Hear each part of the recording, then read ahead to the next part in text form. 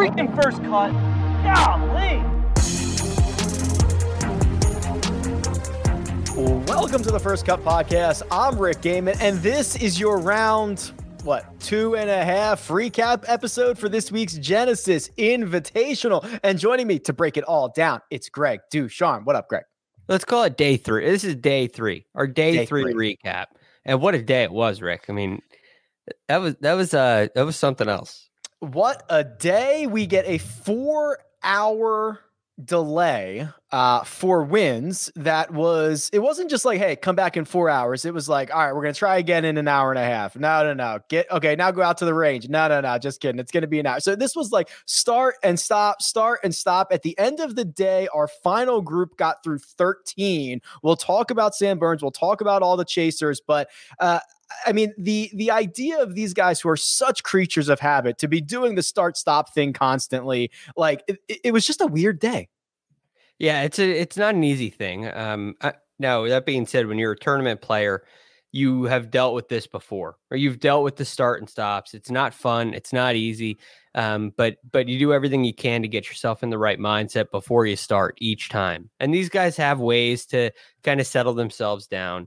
Definitely a new scenario for a guy like Sam Burns, but for the most part, I mean, these guys understand how to deal with that. It's because they've done it before they get to the PGA Tour, but it's still, no matter how many times you've done it before, it's still not easy, and it still can get a little uncomfortable. It can get frustrating, especially when it's LA. I mean, you're in Los Angeles. When I would love to know when the last time we had a 4-hour delay is in LA. And then you add to that, it's not rain where you can look at the radar and say, right, this is going to pass in 10 minutes or 20 or 4 hours, or it's not going to pass. This is wind. And typically wind picks up through the afternoon. So if you're on the first tee and you're Sam Burns, you're expecting the wind to pick up throughout your round. And all of a sudden you're going up.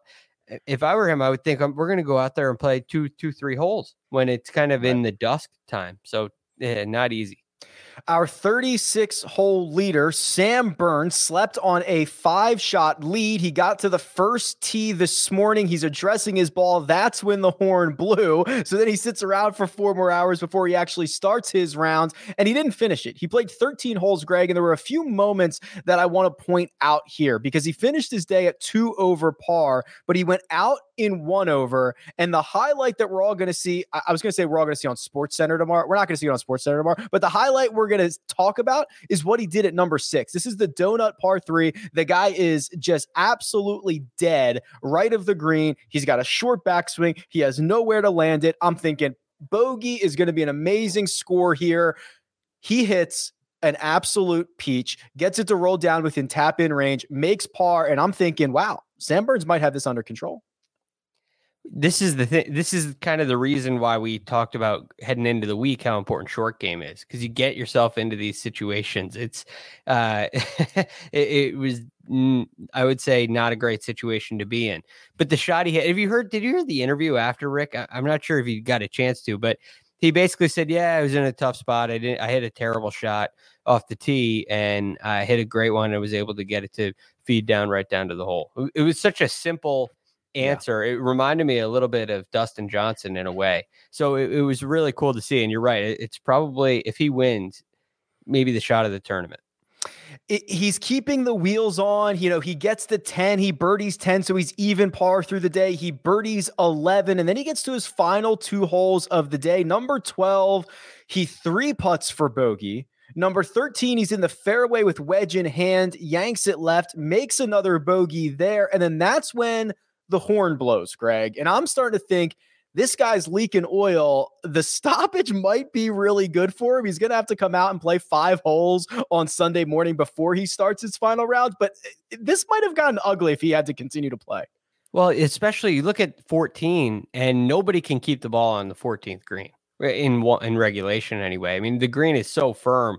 Anything you do, it seems like it's just going to bound over the back unless you play significantly far away from the flagstick. So that's no picnic, as they say. So the golf course is just getting tougher on the way in until you get to 17 when you have a par 5. So I do agree in a way where it's great that it ended, because 14 probably in the morning probably plays a little bit easier because the green's just not going to be so. You'll have an opportunity to stop it on the green. But again, it makes for a really long day. You're talking about a 6:50 start, and then you're likely in. I'm not sure how they're going to do it if they're going to repair after they finish, but you're likely in the last group or one of the last couple groups. It makes for a long day. It certainly does. And I want to talk about the holes that he has left, the holes that Dustin Johnson has left, all of that stuff. We're going to do that down in the players to watch and betting stuff.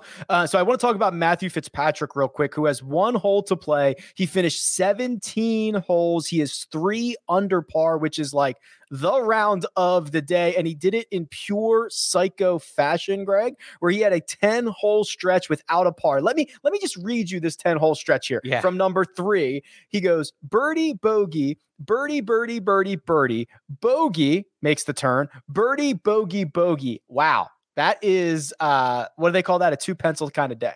Yeah, it's great. You don't see that very often. And it's a unique circumstance, especially when you have more birdies than bogeys, right? I mean, that's something you could see a 10-hole stretch without a par when you're just completely leaking oil. And maybe you make a couple of birdies on par 5s.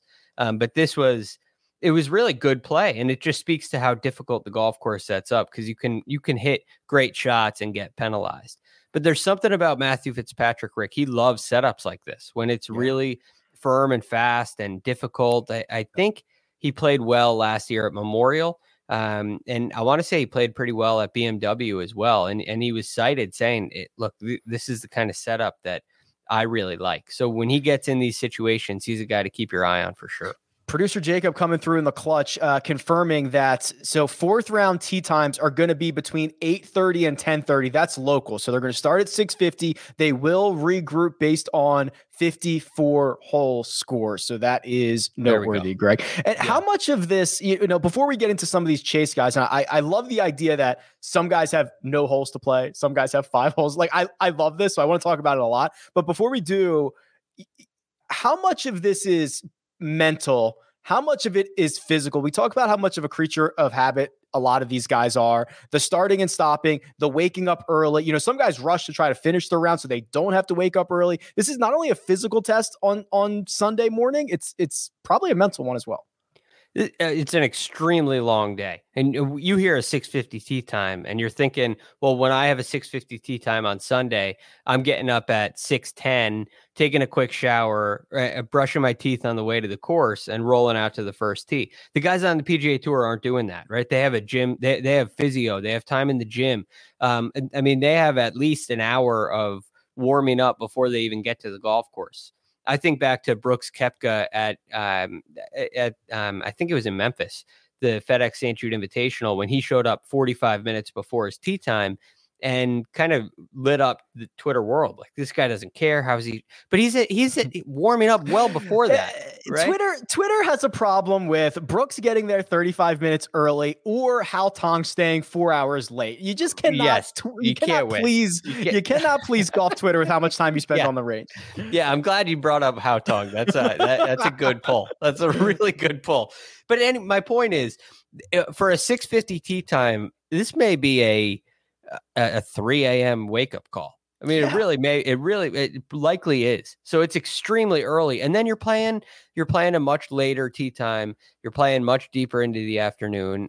Granted, fortunately, now on the West Coast, you're probably starting 3 hours earlier than you would on an East Coast event. So that shortens the day a little bit, because they're looking to get done around 6:30 Eastern. So 3:30 Pacific time. Right. So it's not quite as long, but still, you're talking about a 12-hour stretch if you're Sam Burns. If you're up at 3, done at 3:30, 12 and a half hours of high intensity, high pressure golf. Not easy.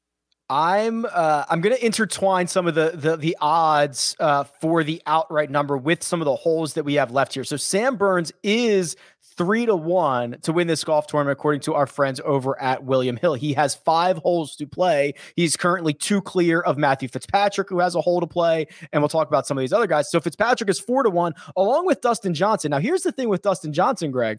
He is currently, as we speak, 3 shots back, but he is staring at a 17-foot putt for for par on the 14th hole, which in all likelihood he does not make, and he will be 4 shots back within 2 minutes of him starting his round. So you have to consider that when you look at the odds, and then he's going to get to play a par 5 coming in. He's going to have, 4 more holes, and it's not a particularly easy stretch of golf for anybody who's finishing up on that side.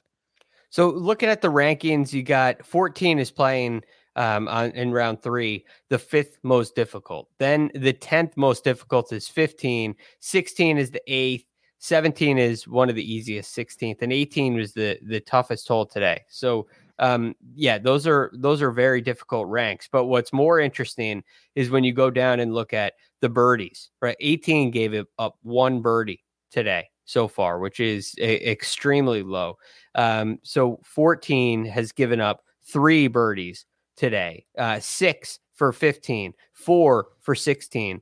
So not a lot. And even 17, which is one of the easiest holes on the course, only gave up 12 birdies today.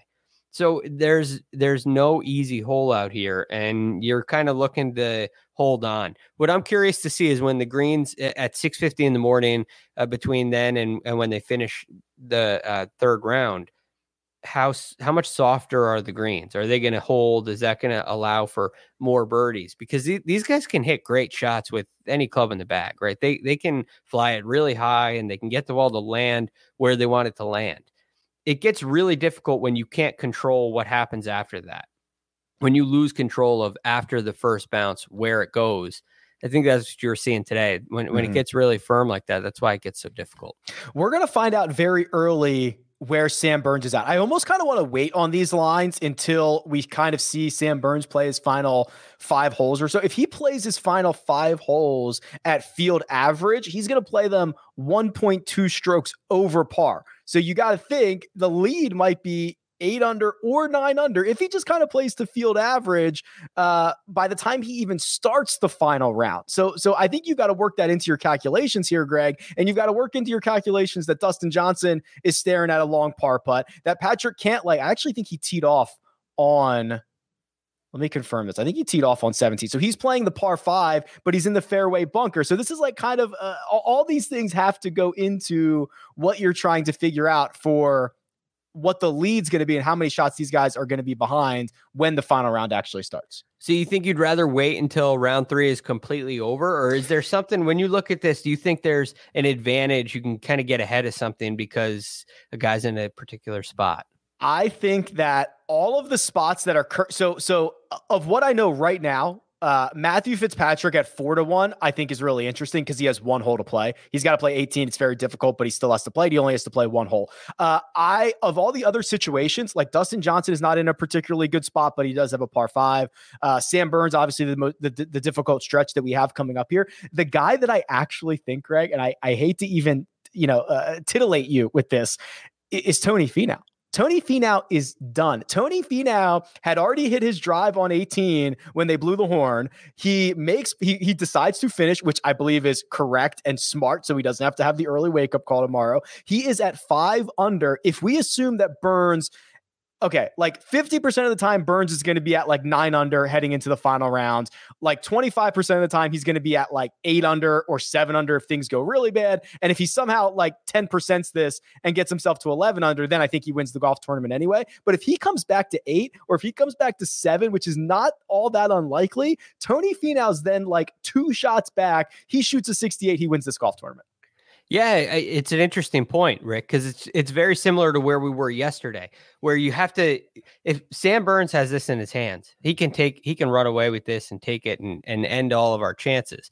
So right. In that case, you're not going to get great odds on Sam Burns at this point. But if you assume that he's not the guy and he's going to fall off, the pot becomes much more interesting. And I agree with you, Rick. I think Tony Finau is a very interesting candidate. And he's also doing a great job tee to green. Tony Finau's 3rd right now, tee to green. And I think he's doing pretty well. He's 3rd tee to green. And what was I looking at before? 8th approaching the green. So he's hitting the ball very, very nicely right now, which I think is a huge advantage. The one question that I have is what's going on with his short game? You look at the around the green leaderboard right now, and it's a lot of guys near the top.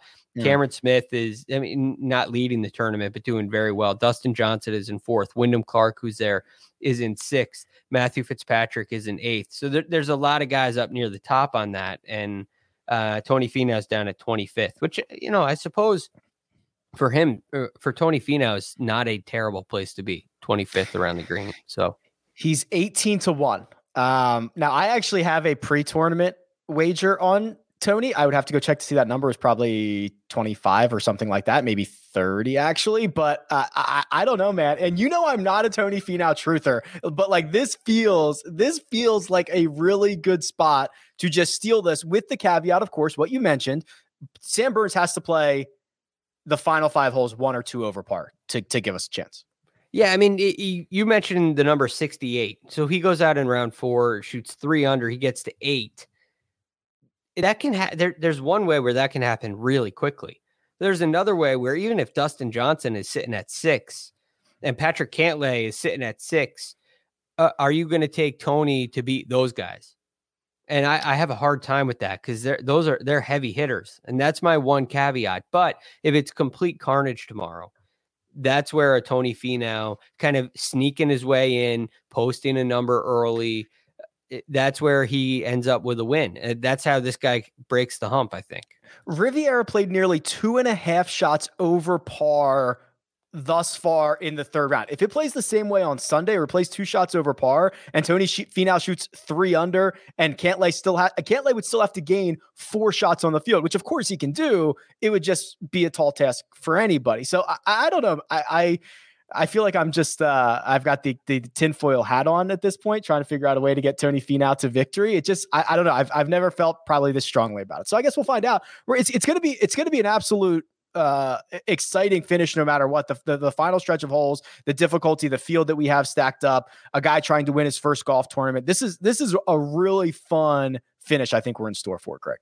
Yeah, I would have to say so as well. It's not going to be one of those tournaments where you're seeing birdies coming down the stretch. We see that quite often on the PGA Tour. I think this is going to be more of a survival test.